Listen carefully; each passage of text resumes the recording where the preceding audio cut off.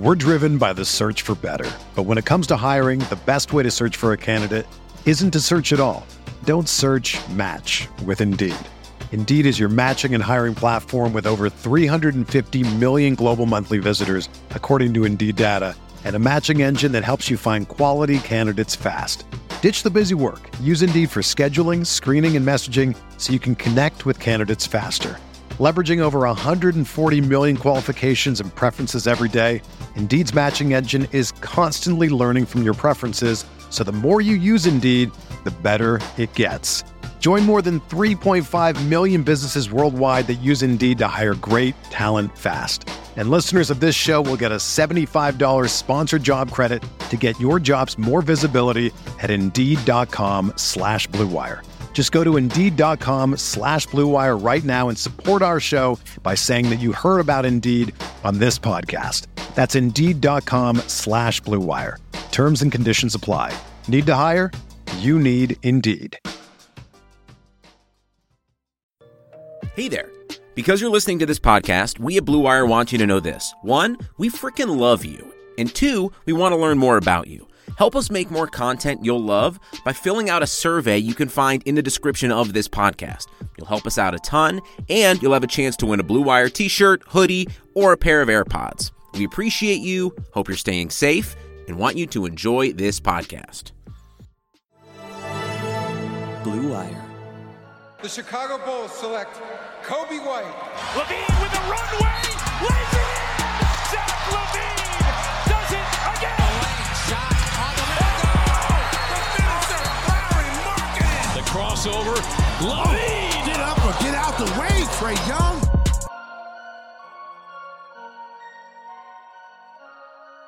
Welcome to Cash Considerations, a Chicago Bulls podcast. We're on the Blue Wire Network. We're brought to you by BetOnline.ag.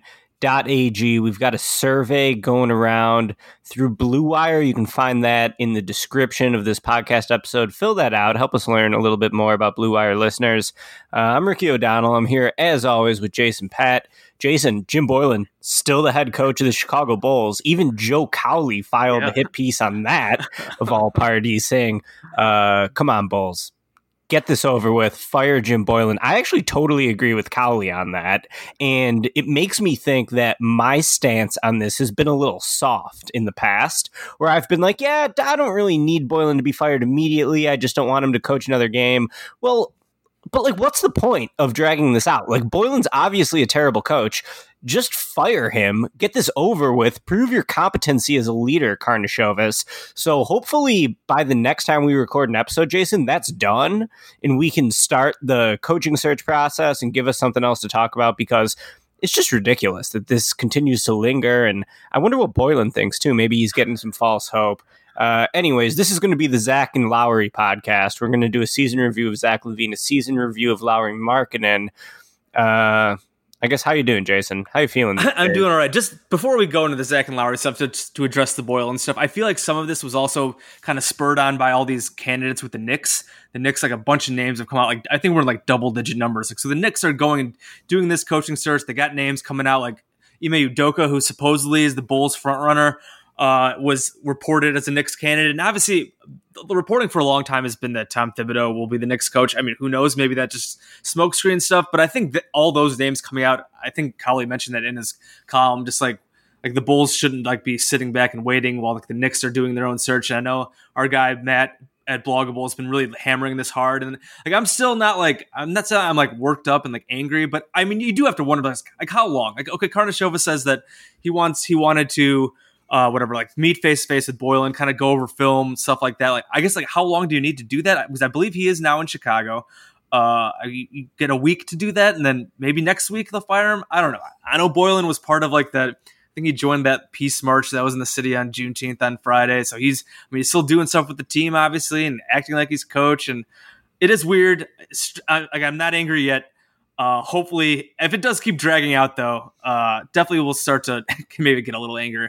But enough about Jim Boylen. We talked about him last week. Go listen to our Jim Boylen pod for more thoughts on Jim Boylen last week. Let's talk about Zach LaVine and Lauri Markkanen. We're going to do a season in review. Obviously, we're like 6 months away from Bulls basketball again, so we got a long time. So we're going to do some season in review of players. We did Boylen last week. Now we're going to start doing some of the team. And obviously LaVine and Lowry are kind of linked together since they both were basically the quote unquote gems of the Jimmy Butler trade.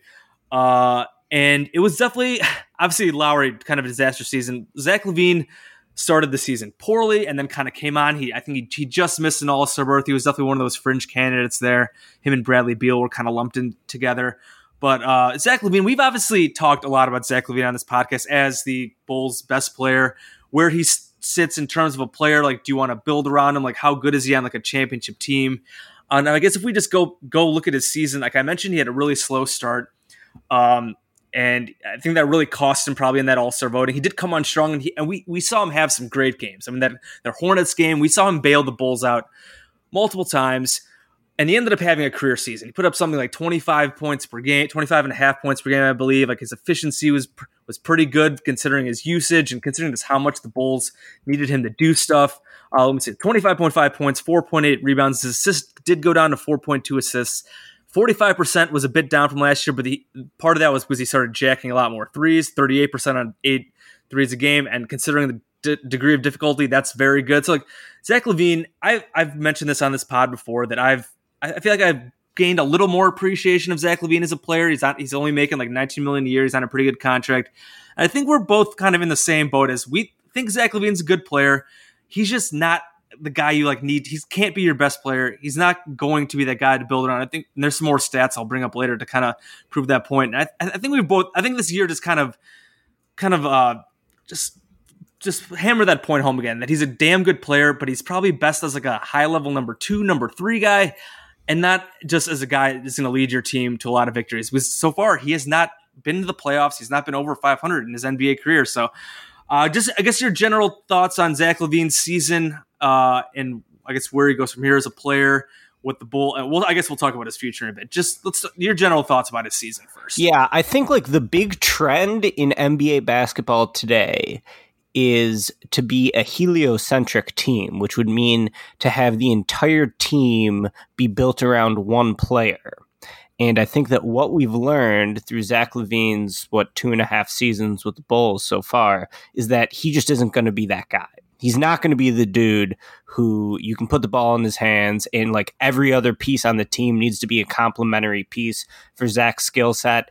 That's just not him. So like, when you think of those guys, it's like Luka Doncic, it's James Harden. It looks like it's Trae Young, obviously LeBron, Damian Lillard, Jimmy Butler. The Bulls had one of those guys, and they chose not to build around him. But LaVine, I think, my ultimate takeaway is that he's a very good scorer.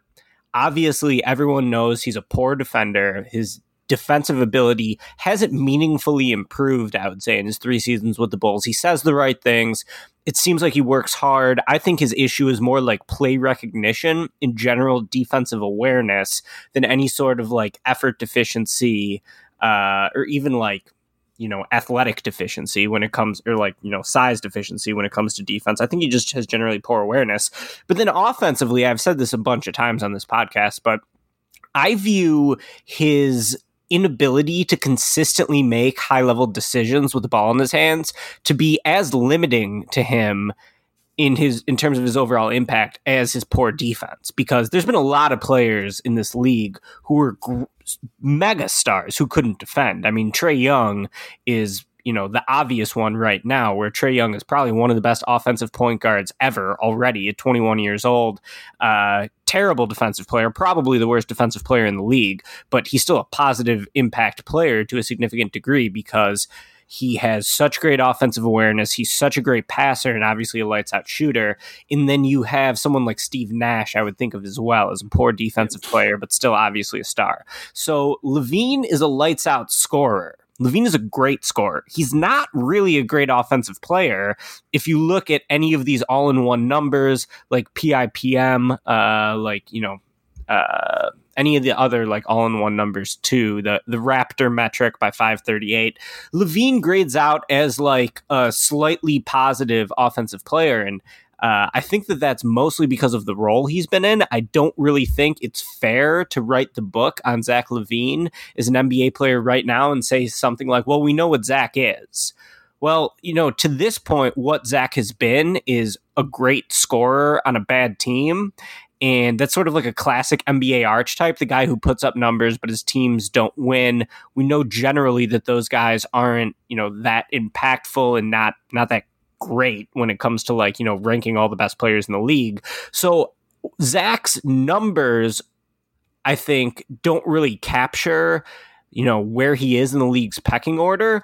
But I do think that if he was in a different context where he was used more as an off the ball player rather than an on ball player, that you could see his value skyrocket. Like if he was in a position where he's running off screens like he's Rip Hamilton, the way that Thibodeau used to use Rip Hamilton, or if he was used similar to the way the Warriors use Klay Thompson, I think that LaVine's perception as a player would be totally different. But instead, we got him trying to play like James Harden, and he's just proven that he can't really handle that role. Now, why is he asked to do that? It's because everyone else on the team is so bad. They have no one else who can run a pick and roll or run in isolation.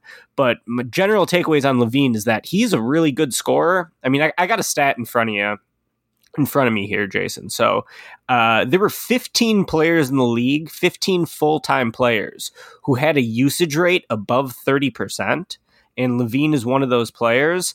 And of those players, he ranks basically dead in the middle in terms of true shooting percentage. So LaVine's true shooting percentage on the year, I believe, was, 56.8, which is above average scoring efficiency. And he did that while being one of the 15 most high usage players in the game.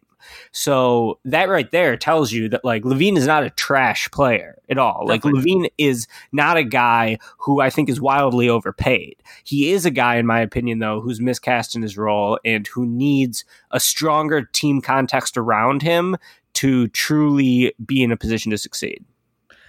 Yeah, I definitely agree with that. I'm actually looking at RPM there. I don't know if RPM recently changed their formula, but he grades out really well on that this season. I feel like I don't remember seeing that all year until I just checked now. So according to RPM, he's now really good, at least offensively. In terms of, they have him listed as a point guard too, which is very strange, although he kind of plays point guard anyways. But I guess according to RPM now, Zach was very good this season. But again, I think they might have changed that recently. Either way, regardless, yeah, I agree with most of what you're saying.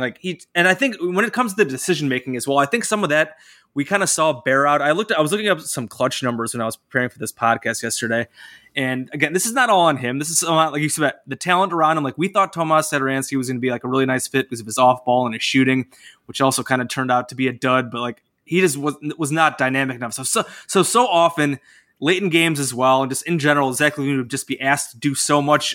The ball handling, so much of the scoring and decision making. But again, look at these clutch numbers. While Zach had the sixth most clutch points in the NBA with 109, clutch play is basically 5 minutes or less in the game or fourth quarter and overtime with the score within 5 points. And we obviously know, we saw Zach save the Bulls several games this year, which is ridiculous 3-point shooting and stuff like that. But if you look at the overall clutch numbers, while he scored a lot, he also only shot 33% on field goal and 3-point percentage. He only had 4 clutch assists to 6 turnovers. Lowry actually had 1 more clutch assist. I think he had 5. And I think we kind of saw that. We saw that in games, especially against good teams as well, where it would just turn into Zach playing hero ball. The decision-making was just not there, just not making high-level decisions. I think there was a game, was it the Raptors game this year? They lost. I think there was a game, a back-to-back, where they lost really close games. So I think the Raptors and the Heat, and he played really poorly, I think, in both of them. But I think there was, here we go. Overtime. Yeah, here we go. This was early December. LaVine, 18 points, 5 of 19 shooting against the Heat. They lost that game in overtime. The next night, 20 points, 6 of 18 shooting, 93-92 loss to the Raptors. And I believe that was the game that Raptors where he had a potential final shot and he drove into multiple guys and tried to throw up a bad shot. And I think it might have been Wendell Carter Jr. I can't remember exactly the play, but I think somebody was wide open if he would have just made the right pass. And I think that kind of thing, just that bears out in the numbers. That just kind of thing that just goes back to the decision making, and for the high level guys, obviously hero ball is gonna come into it sometimes, but they also need to make the smart play and the right play. And just too often, that's just not Zach LaVine's game. He's got the mindset of a scorer. If the Bulls need a bucket, he's going to be the guy to take that shot. I feel like there were times later in the year where he did make a few nice passes in crunch time when he was covered. But overall, if you just look at those numbers, the efficiency was awful. He had no assists, and that's not all on him because guys still have to make shots. If the offense is if Jim Boylan's basically just asking Zach LaVine to go save them, that'll happen. But again, and that's kind of on him too, and it's kind of something we've seen. The decision making's not there. He gets tunnel vision, tries to play hero ball too much, and it can just be a problem. And that again just kind of limits his ceiling. Well, he's a very good offensive player. This kind of stuff just shows why he really, I guess, has been one of the reasons why he just hasn't been a winner yet. He was also like a team worst. I'd have to pull those numbers up again. I think it was like a team worst, like minus 65 in these clutch minutes. So like, and that also goes with the defense, making key defensive mistakes. I mean, we've seen those highlights before as well, where, you know, again, you mentioned the awareness and just like losing his man on screens, or just like losing off the ball and a guy makes a cut and you lose him.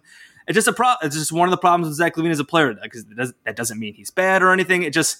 That was one of the problems this season. One of the reasons why the Bulls did underachieve. Like, I don't want to put a lot of this on Zach LaVine, because he did have these games where he would go off and he would save them offensively, but he also really struggled in crunch time while like taking the majority of those shots. So he does have to bear some of the blame for some of these struggles this season as well. Yeah, and I just brought up that list of the 15 guys who had a usage rate over 30. Of that list, LaVine ranks number 13 in terms of assist percentage. The only guys he's ahead of are Joel Embiid and Donovan Mitchell. And there's some guys on this list above him who are not considered great playmakers. Kawhi Leonard, passing has never been the strong suit of Kawhi's game. It's always been like sort of his one glaring flair. He had a higher assist percentage. You got Bradley Beal on there. And looking at that list, even D Rose had a 40.5% assist rate with Detroit. D Rose had some really good numbers with the Pistons this past year. He did. Almost double what LaVine posted in terms of assist rate, because LaVine was at 21.7. So in addition to, the general scouting report on LaVine, sort of how his numbers stand up in context, we also know that LaVine is always sort of at the center of the team in terms of his relationship with Jim Boylen, by being the Bulls' leading scorer and kind of their star player. We saw a lot of sort of passive-aggressive remarks out of LaVine regarding Boylen. I think, LaVine showed that he's not an idiot. Like, LaVine seems like a pretty smart guy. I think he has, he sort of like gets what it takes to be an NBA player. I think for better or for worse, he kind of has the Mamba mentality. Yeah, absolutely. But, he didn't back down to calling out Jim Boylen, and I think that you can go over some of the highlights and the lowlights of the LaVine-Boylen relationship. Yeah, absolutely. But before we do that, I'm going to take a quick word from our sponsor, BetOnline. There's no shortage of action going on at our exclusive partners, betonline.ag. Sports are slowly making their way back, and BetOnline is leading the way with the best odds and lines for all UFC, NASCAR, boxing, and soccer matches. And if you need even more, they have simulated NFL, NBA, and UFC simulations all day, every day, live on their website. Are you looking for something else other than sports? BetOnline has hundreds of casino games, poker tournaments, and prop bets to check out. So visit betonline.ag and use promo code BLUEWIRE for a free welcome bonus. That's one word, BLUEWIRE. BetOnline, your online wagering experts. All right, we are back at Cash Considerations, a Chicago Bulls podcast, talking about Zach LaVine. You mentioned before the break here, just talking about some of the issues he's had with Jim Boylen. And this goes back to last season, if you remember. I mean, he was obviously very frustrated, I think, just about, especially when they were in that stretch where they had lost, I think, something like 15 or 16 out of 16 games. And Zach was definitely outspoken about just some of the issues with Boylen as a head coach. And then there was the whole nonsense about like the paying of the fine, offering to pay the fine or whatever. And that was like a huge storyline. And everything was fine. And in the offseason, we heard that they had patched up the relationship and it was all fine. But then we saw issues this year as well. There was when Boylen kind of singled out Zach LaVine and benched him after like 3 plays in that Heat game where they got blown out from the start. LaVine, and then they had a talk together, and LaVine came back and had the best game of his career with that Hornets game the next night with 49 points and 13 threes in the game winner. But besides that, but just like throughout the year, just little times where Zach clearly showed frustration. We saw stuff with the timeout stuff when we talked about the Jim Boylen timeout fiascos last week, where they would like cut to Zach LaVine and he'd be like, "Why the fuck are we calling a timeout down 10?" Or we'd see him on the bench just like looking just despondent and just like totally like out of it and upset. So definitely a rocky relationship there between LaVine and Boylen, and I have to assume the reporting that's out there about how some players have given feedback about Jim Boylen that hasn't been so good. You have to think Zach LaVine has probably been one of those guys that has not really given the best feedback. I know at All-Star break at his media thing at All-Star break, I asked him kind of a joking question about Boylen helping him with the 3-point contest, and he basically like deflected it. It was kind of funny. I mean, he usually says the right things, but there are times where it slips out where it's clear that he's frustrated. So I definitely don't think the relationship is great there. I would assume he's one of those who has kind of given the negative feedback to the front office, which again, front office, make the move, fire Jim Boylen already. But yeah, and there's definitely been, he's not the only one. There's obviously been other guys as well, but Zach LaVine as the best player on the team, having some of these just notable clashes and some of these notable comments, just another reason why Jim Boylen should be fired. But we obviously already talked about that. And then I think the bigger thing than how Zach fit with Boylen that's going to affect the Bulls moving forward is how Zach fits with Coby White. Yep. And when Zach and Coby shared the court together, Jason, you emailed me this stat. Their offensive rating was 105. Their defensive rating was 115. So bad. What that tells you is that they couldn't stop anyone and that their offensive games weren't really complementary, right? Like they're both kind of similar in how they attack defenses. I think LaVine's obviously like a way more explosive athlete, stronger going to the rim. But both of these guys sort of just like to cook on their own. And a lot of times it looks like they're playing 1-on-5 basketball. So in my opinion, I don't think that Zach and Cody are going to be a tenable pairing long-term. One of them probably has to be moved. I think the inclination right now, especially with the way Coby White closed the season, is to say that, Kobe's the keeper, move Zach. But, Coby has a lot of room to grow before you can hit Zach's level, let alone surpasses him as a scorer. So I don't totally rule out the fact that, you trade Coby White and you keep Zach. I think that that's, something that Karnisovas should at least have an open mind to when he's evaluating the team. But, what do you think on this? Do you think Zach and Coby can work long-term, or do you think that one of them ultimately will be sent out within the next 2 years? I don't want to say they can't. Like, I hate Kobe's a rookie. He obviously had an up and down rookie season, and he started coming on really strong. The sample size that they played with that stat that you brought up, I think it was like 700 some minutes, a decent amount, but still, I mean, just in the grand scheme of things, pretty damn small. Like I feel like I would like to see them play more together and see maybe with a better coach. But I think the concerns are there, and it would not surprise me at all if in the future you have to decide between one of them. It's like you said, they're both kind of gunners. The defense is obviously a huge issue there. That 115 D rating and 747 minutes with those two on the court together is really awful. Obviously, there's other context that has to be taken into account when looking at these type of lineup numbers. But I mean, that's really bad. That's really bad. And just the way, like you said, the play styles, their defensive ability in general. Like I don't think either guy's. Obviously, Zach's in the league, has been in the league for a long time at this point. He's not going to become a great defender at this point. Coby White, I feel like he gave decent effort on defense, but I mean, still he was a rookie point guard, and it's tough. But I don't think he really projects as like a lockdown defender at some point either. So like if you're looking at those two as your front court or back court of the future, I don't know. Like they could be a hell of a lot of fun. I said they get buckets, they make crazy shots, and that's a lot of fun. Does that translate to winning basketball? Obviously have some major doubts there. And Karnisovas has said he wants to evaluate this roster. He's not necessarily going to be not going to like just come in here and blow everything up. But everything should be on the table here. You could look to trade Zach LaVine, look to trade. We'll talk about Lowry obviously shortly. I mean, look to trade Coby White. I think fans would probably be very upset if they traded Coby White. But I mean, if there was a trade out there that ended up with Coby White going out and if good stuff came back, I mean, sure, why not? Again, everything should be on the table with this franchise right now for this new front office. The group they haven't won anything. So like, what are you giving up at this point? You're bailing on something that has been mostly shit. So like, whatever. Like, that's why anything should be on the table. Any smart exec should come in, and if he wants to make changes, I'm all for it. Like, obviously, you don't want to come out and try to make panic moves. But I mean, if there's a deal that's out there that makes sense, maybe trade Zach LaVine, maybe trade Coby White, maybe trade Lauri Markkanen. You might just have to shake things up. Do I think that'll happen this summer or this offseason? I still would be kind of surprised. The way Karnisovas has talked, maybe he's just kind of whatever, saying whatever and just like putting on a good face. Maybe he will blow it up, but the way he was talking, it seems like he would like to see this group play a bit more. He was kind of talking up some of these guys, and maybe he would like to see them with the new coach. Again, more points to just firing Jim Boylen. Like, why would you keep this group together with this coach when we've seen the results so far? So I would be surprised if there's a big trade like that with at least Zach. We'll talk about Lowry in a second here. I would be surprised. would I be upset if they did trade Zach LaVine? I guess it depends on the return. And I do think, and I feel like we've talked about this before, I feel like the return on Zach, like I'm not really sure like what his value is around the league. Like, I just don't know what you would, obviously there's just so many trades you could possibly look into. I'm not sure if you can trade what you would get back in any trade for like Zach LaVine for any team that could really use him would really be worth it for the Bulls, considering that he is very good. He is their top scorer. You can argue obviously that he doesn't impact winning enough that trading him might end up being for the better if you end up then building around like Kobe, Wendell, and Lowry or something like that. So I don't know. It'll be very interesting. Like I said, I think anything should be on the table. Yeah, we should move this conversation to Lauri Markkanen.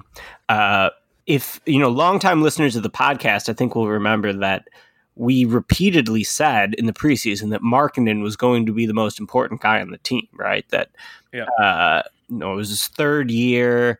He had sort of been plagued by injuries his first 2 seasons. He had shown flashes of being potentially like a primary option on offense, but he still had a lot of holes in his game as a playmaker. Still had, a lot of question marks defensively. So the pressure was on Lowry this year, I think, to show what he was going to be worth in his next contract, which I believe can be negotiated. It can be negotiated like during the offseason. So that's something that he's eligible for an extension this offseason. Yeah. So that's something Karnišov is going to have to make a determination on. And then also just like where he fits into the Bulls long term and sort of their overall rebuild plan. And I think that unequivocally, Markkanen was the most disappointing player on the roster. He had a great first game in that really disappointing opening loss to Charlotte, season opener on October 23rd. He went for 35 points, 17 rebounds, shot 13 to 25 from the field. Well, then after that, Markkanen was pretty terrible. Specifically in November, Markkanen averaged 11.9 points per game on 33% shooting from the field, 31% shooting from 3. He only grabbed 6 boards, under 2 assists again. Now, he was a little bit better in January. In January, he averaged 17 a game, 50% shooting from the field, 40% shooting from 3. So that was good, but he couldn't really sustain it. Or I'm sorry, that was in December. I'm getting my numbers crossed up here. But basically, Markkanen had one pretty good month. And otherwise, it was the same story we see out of him every year, which is that he didn't really take a meaningful step forward. His numbers from this year look awfully similar to his numbers from his first 2 seasons. He again had some injury question marks, right? And it's just like, where does this guy really fit in to the long-term picture is still a major question with the Bulls. Yeah, absolutely. Yeah, you mentioned the injury stuff. Like there were rumblings that like he had like a weird injury, like oblique thing. I think Boylan mentioned early in the year, and people thought, well, is that hurting him? Like maybe they should have sat him down. And then later in the year, he had, I think it was a hip that kept him out for, what was that, like 4 to 6 weeks. That was like a whole weird situation because they were talking about how like, well, if it was the playoffs, he'd be fine. But like, since now we're just going to sit him down so like it doesn't get worse or like totally tears, like just weird injury stuff with him. And yeah, if you just like look at his minutes, like his usage went way down, his minutes went down, the shots down, his 3-point attempt rate and free throw actually went up a little bit, but the other shots just completely went away. We know like the mid-range stuff. We've talked about the mid-range stuff. We don't want guys shooting a ton of mid-range shots, but his mid-range game like went totally away. And I feel like that kind of hurt him. He shot, like I said, he barely shot any shots from mid-range. His shooting percentage from there was also terrible, but just because he like never really did it. So it's not like he could ever really establish himself there. And just too often he just turned into kind of a spectator. Like I think we had a similar, I think, complaint with Nikola Mirotic, where too often he just was basically just kind of used as a floor spacer and a 3-point shooter, which I want him. We've talked about, we want Lowry to shoot a lot of threes. Like I think the amount he shot 6 threes a game this year, I'm fine with around 6, 7, maybe even up to 8, but he's also got to get that usage in other places in terms of attacking the rim and taking some mid-range shots like Dirk Nowitzki used to like to take. A lot of people like to talk about Lowry and Dirk. Dirk made a killing with his mid-range game and doing stuff in the post and doing stuff down low. Like, while obviously you don't want to fall in love with mid-range shots, that has to be part of his game. Because otherwise, if he's just going to be a floor spacer, like that's just like a decent role player. And he said he had one good month, which is kind of what happened last year as well. He had the big February you mentioned, where he kind of looked like he could be that 1A guy or a 1B guy where he put up like 25 a game. But besides that, the 3 seasons, like you mentioned, it just kind of looked overall similar in terms of like the advanced numbers, in terms of his efficiency. It's basically been around the same. So just the general stagnation of him and just like the lack of development has been really a problem. And I think, again, we're going to bring up Jim Boylen again. How much would you put on Lowry? How much would you put on Jim Boylen? How much would you put on, I guess, Bulls teammates just not being good enough? Who is to blame for Lowry just completely failing to develop into the player that we all thought he could? So far, at least. You emailed me a good Lowry quote, which I missed, and this was from an international outlet. Lowry was quoted as saying, "I had 80 touches per game in the past 2 seasons. This season, the touches dropped to 40. Don't get me wrong, I had some plays drawn up with me in mind, but it's just different. When I spoke to Jim, we talked about how I should concentrate on getting rebounds and leading the fast break, but it's really hard getting 40 defensive rebounds." So I went back and double-checked these numbers, and in Markkanen's rookie year, he averaged 71.3 touches per game, which was right behind CP3 and in front of Karl Towns. His second year, he averaged 66.2 touches per game, which was more than Zach LaVine, who was the most on the team. In this year, he averaged 45.3 touches per game, which is about the same as Derek Favors. So I had never seen these stats before. I think it is a totally fair call out. We talked a lot about how, Markkanen was used as a floor spacer and not as an attacker. I do think the game plan has something to do with it, but the stat that has always come to mind for me with Markkanen is percentage of baskets that were assisted. And pretty much every year, Markkanen shows that he can't really score unless he gets a feed from someone and he's set up. This year, again, same thing. 73.3% of his baskets were assisted. And when you're looking at like all-star level guys, even front court guys, that number is usually like 50, 55 or less. And for Markkanen to be getting nearly 3/4 of his baskets assisted shows me that he's not someone who's going to be able to create something out of thin air. And he is someone who would really benefit from a great offensive initiator at the controls. Like, I think the entire conversation around Markkanen changes if the Bulls would have won the lottery and gotten Luka Doncic. Now, obviously the whole context of the team and the franchise changes as well. And Markkanen could really slot into more like of a secondary option, which I think is, where he's meant to be. But instead we keep waiting for him to like be baby Dirk and to be, the guy who we can build the offense around. But he just hasn't shown an ability to create his own offense. And when that's the case, I think at the end of the day, you're more of a supporting cast guy.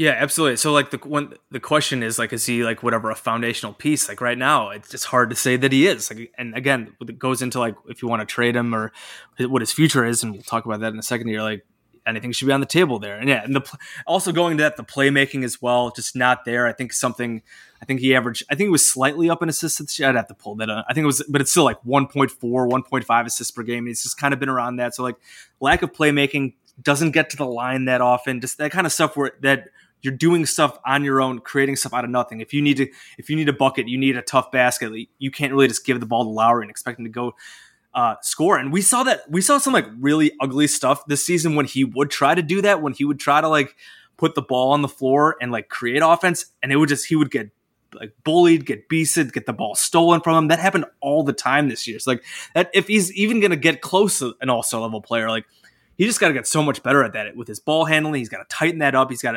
I know he's been getting stronger, and he's obviously, that shows in his muscle, but like he certainly does not play strong all the time. Like I know sometimes a few times in his career, he's had like really aggressive going to the basket and dunks, but he doesn't do that enough. So yeah, just so many questions there and I think I think the Bulls fans just have to change their expectation level for him. Like we thought maybe he could be the top guy. Now I think you have to expect more, like a secondary role or maybe the third best player on the team. And that might even be generous at this point because so far he's basically just been, outside of a few months, he's basically just been like an okay role player, just the guy. And that doesn't even talk about his defense. His defense is like a whatever. He's not really a shot blocker, anything like that. So like, it's not like he's going to be a game changer on defense either. So like, he's got to make more of an impact on offense if he's actually going to be like a real impact guy in a winning team. So like, there's just still so many questions there. And that's why this season was just so disappointing because, like I said, he ended up having a season where like he, again, got to a similar point where it was last year. His numbers were just kind of down because of usage in general, but it's like, it just ended up kind of being like the same guy. He bounced back a little after that awful start. He had some decent games, but it just ended up being that same guy. And like, so year 4, I guess let's looking into that future now, you mentioned he is eligible for an extension.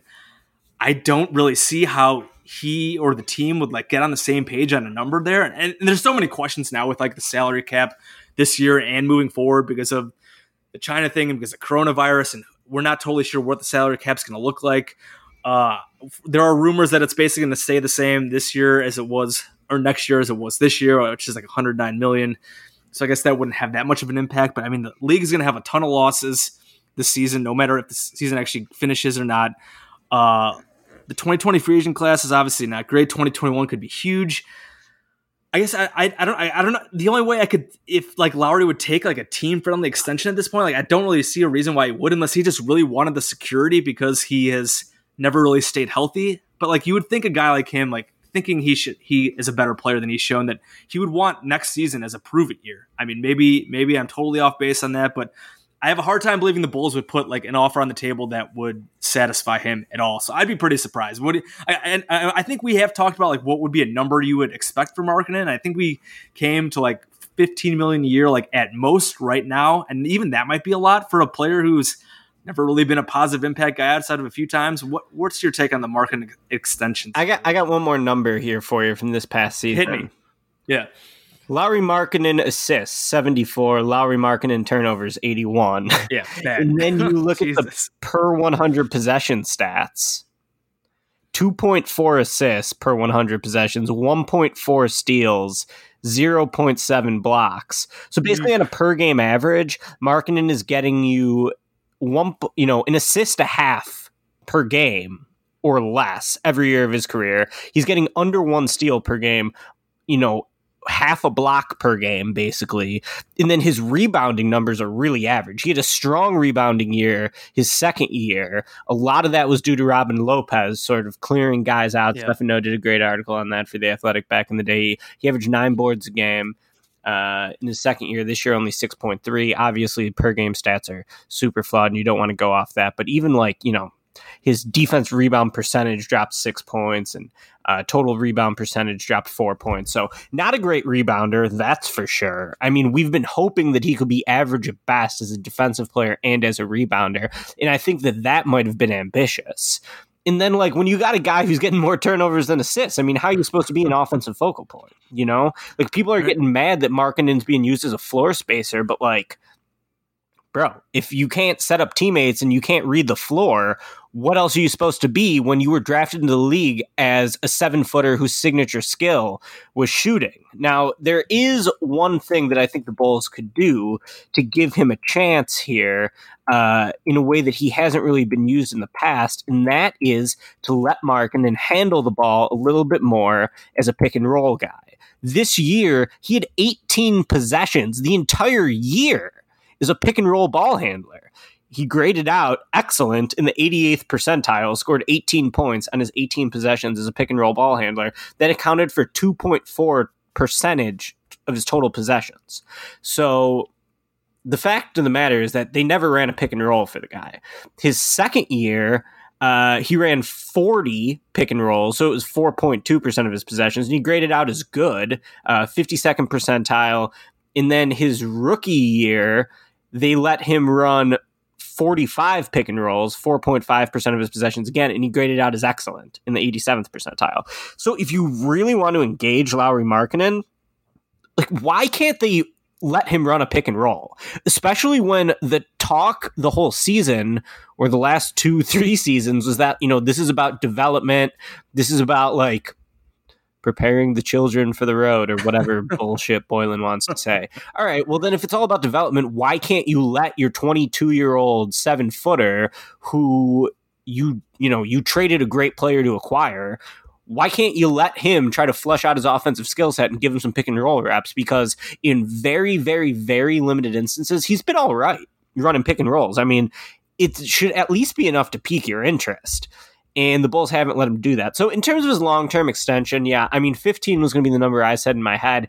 I just don't see a scenario where the Bulls are in a stronger position without Markkanen.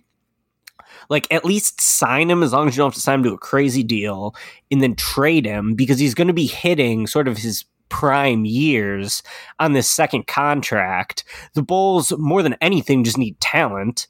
And Markkanen, for all of his flaws, is I think at least thought of around the league as a talented player, someone who maybe another team thinks they could unlock. So I feel like they got to keep Markkanen around. I also think Markkanen, some of his quotes in the media, the fact that, he became a dad at a very young age, I think that he doesn't really think the same way about things as a typical NBA player. So like maybe he would take a team-friendly deal to get that security. Obviously, neither of us know, but I would be shocked if he did. And yeah, I think like either way, Markkanen's not getting a max contract. That was on the table a year ago. Yeah, we talked about that. We thought maybe that this year would lead him to a max contract this offseason. Obviously, absolutely not. Yeah, so we'll see what he wants to do in terms of accepting a deal, but I just feel like there's no way the Bulls are going to be in a stronger position without him on the roster, even if you just want to trade him. Yeah, you'd be trading him at a low point. So, like, again, I think everything should be on the table. You could look at Markkanen trades possibility, but, like, again, his value is basically at a low point this season, after this season. So, like, I don't know what you're going to get back that would actually make sense. Like, I feel like I've seen some people on Twitter talking about, like, just, maybe we should look into getting Lauri Markkanen, because there were also rumors that he was, like, upset with the direction of the team, that he might look to go elsewhere. But he came out on that podcast where he had that quote about his touches. He said, I love Chicago. I'd like to sign an extension. Obviously, we don't know exactly what he's thinking about staying. I'm assuming he's a guy who would also like to move on from Jim Boylen and get somebody else in there to coach. And again, I would like to see him under a new coach as well. And maybe he would be unlocked and doing a bit more, like you said. Who knows? I don't know. We don't know exactly, but yeah, like I feel like it's kind of similar to LaVine. Like, I just don't know if what you'd get back in a trade would be worth it at this point. So, like, again, Karnisovas and Eversley have talked about Markkanen. They're kind of want to make him like a focal point, or just like figuring out why he struggled, how to turn this around. And I know Karnisovas has kind of spoken glowingly. He's talked to Lauri, and again, it seems like this could all just be just a whatever lip service. They're not going to come out and obviously trash the guy, and maybe they would come out and make a trade. I would also be surprised if they traded Lauri. So I guess ultimately, like, I would be surprised if the Karnisovas did come in and make any like huge moves this offseason with Lauri, with LaVine, with honestly anybody else on the roster. And I feel at least this offseason, especially with so much uncertainty going around, like I feel like it would at least might be worth it to at least give these guys a chance going into start of next season. And then if it goes like with a new coach, and then if it goes to hell, then you start thinking, all right, you get them some time together with a new coach. If it goes to shit again, now you talk about blowing stuff up. It's just not going to work with this group. Because I feel like still people do probably think that this core is still at least decent. Like maybe they're not as good as maybe we would have hoped, but they can still at least be better than they are. And again, with Lauri being at his value at a low point, like I just don't see, like you said, I don't see what trading him now would like get you back in return that would make it worth it. Unless you just think if you get someone maybe still thinks he's really good and they put a big offer on the table, maybe, I don't know. Again, I'd be surprised by all this, but it'll be interesting to see. Again, as I said, I will continue to say this. If they do want to come in and blow this thing up, whatever. It's fine. Like we've been watching shit basketball now for several years. If they want to go in a new direction, I will support them if they make moves that seem like they make sense, and we'd have to see how things play out. But yeah, I mean, it's just tough because it was just a brutal season for Lauri, brutal season for the Bulls. Do you have any final thoughts here on, I guess, Lauri, just his future with the team? Any other thoughts on LaVine, or before we wrap up here? I think that our thoughts on both of those guys are very much on the public record at this point. And, just a lot hasn't changed. You know what I mean? Yeah. I did see, it is funny that you see like other fans, their take on Lauri and what they think of, him as a player and what his draft value can be. I saw someone say, Andrew Kelly, who's a Hawks fan I follow on Twitter, good draft follow as well. He said, this could be a good trade, Lauri to Phoenix for their pick. Oh, yeah, I saw that as well. Yeah, and obviously the Suns were not one of the worst teams in the league this year. They're like 10. This is a bad draft. Maybe you're getting like Tyrese Halliburton or, someone of that caliber at 10. But like, I don't really know if I would like that, trading Lauri to the 10th pick in this draft. But if you're really out on Lauri, then you can make a case for it that, you would rather have Isaac Okoro or Cole Anthony or Devin Vassell. And like, honestly, there's probably going to be a player in this draft who is picked 10 or later who ends up becoming much better than Lowry. But it's just like, who's that guy going to be? Right. Everyone in this class seems so flawed that it just doesn't seem like a safe bet at all. So, we're going to have to, continue to monitor the discussion on Lowry. And I think that how he's perceived through the league is going to be really interesting over the next couple of years. Yeah, absolutely. All right, I think that's pretty much it for the LaVine and Lowry pod here. Moving next week, assuming there is no Jim Boylen news, so maybe there will be. Let's cross our fingers. Maybe we'll actually do a Jim Boylen firing emergency pod. But we will continue to talk about, if there's not, we will continue to talk about players. I think we'll probably look at guys like Wendell, maybe Kobe next week. We'll figure that out. But we'll definitely continue to look at some of these core guys in the team and then go a bit deeper into the roster moving forward. Because again, we are like 5-6 months away from the Bulls actually playing another game. We don't know there hasn't really been an update about a possible like mini camp in this summer or into the fall. I know that's been talked about to get these teams that aren't going to the Florida bubble, which is supposedly still happening, even though Florida's like a hot mess right now. But these teams that will not be going to the Florida bubble, they've been talking about some kind of mini camp to maybe have some like scrimmages with these teams and stuff like that. We will stay tuned on that. Perhaps we'll have some Bulls news on that in the forward. But for now, we will just continue doing these season review pods. Like I said, we'll probably talk about guys like Wendell, Kobe, Otto, Chris Dunn, those in the next couple weeks. Go deep in the roster after that. So, as always, shout out to Blue Wire Network and BetOnline.ag, our great sponsor. Please, all you listeners out there, please go fill out the survey that will be in the description of our pod when it goes up. We want some information about our listeners, help us build our brand. And there's also prizes you will enter to win. I believe we're giving away Blue Wire merch. I believe AirPods are part of this, so please do fill that out. It helps us.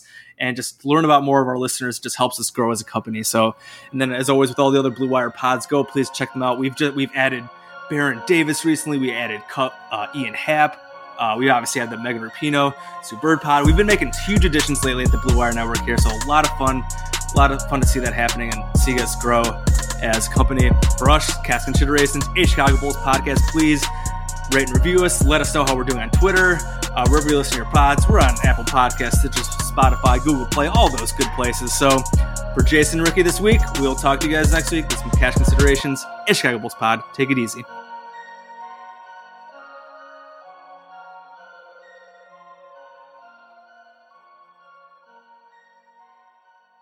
Everyone is talking about magnesium. It's all you hear about. But why? What do we know about magnesium?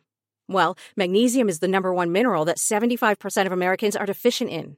If you are a woman over 35, magnesium will help you rediscover balance, energy, and vitality. Magnesium supports more than 300 enzymatic reactions in your body, including those involved in hormonal balance. From functional medicine doctors to mental well-being and female hormone experts, we all know that magnesium is the one mineral to improve all aspects of well-being and health. But which one? Magnesium Breakthrough from Bioptimizers, the trusted choice recommended by leading experts with 7 best-absorbed forms of magnesium to ensure your body receives the support it needs for overall well-being. Go to bioptimizers.com/balance today and use code BALANCE10 for 10% off. Support your journey to wellness at bioptimizers.com/balance. Magnesium Breakthrough from Bioptimizers, your foundation to optimal health and vitality.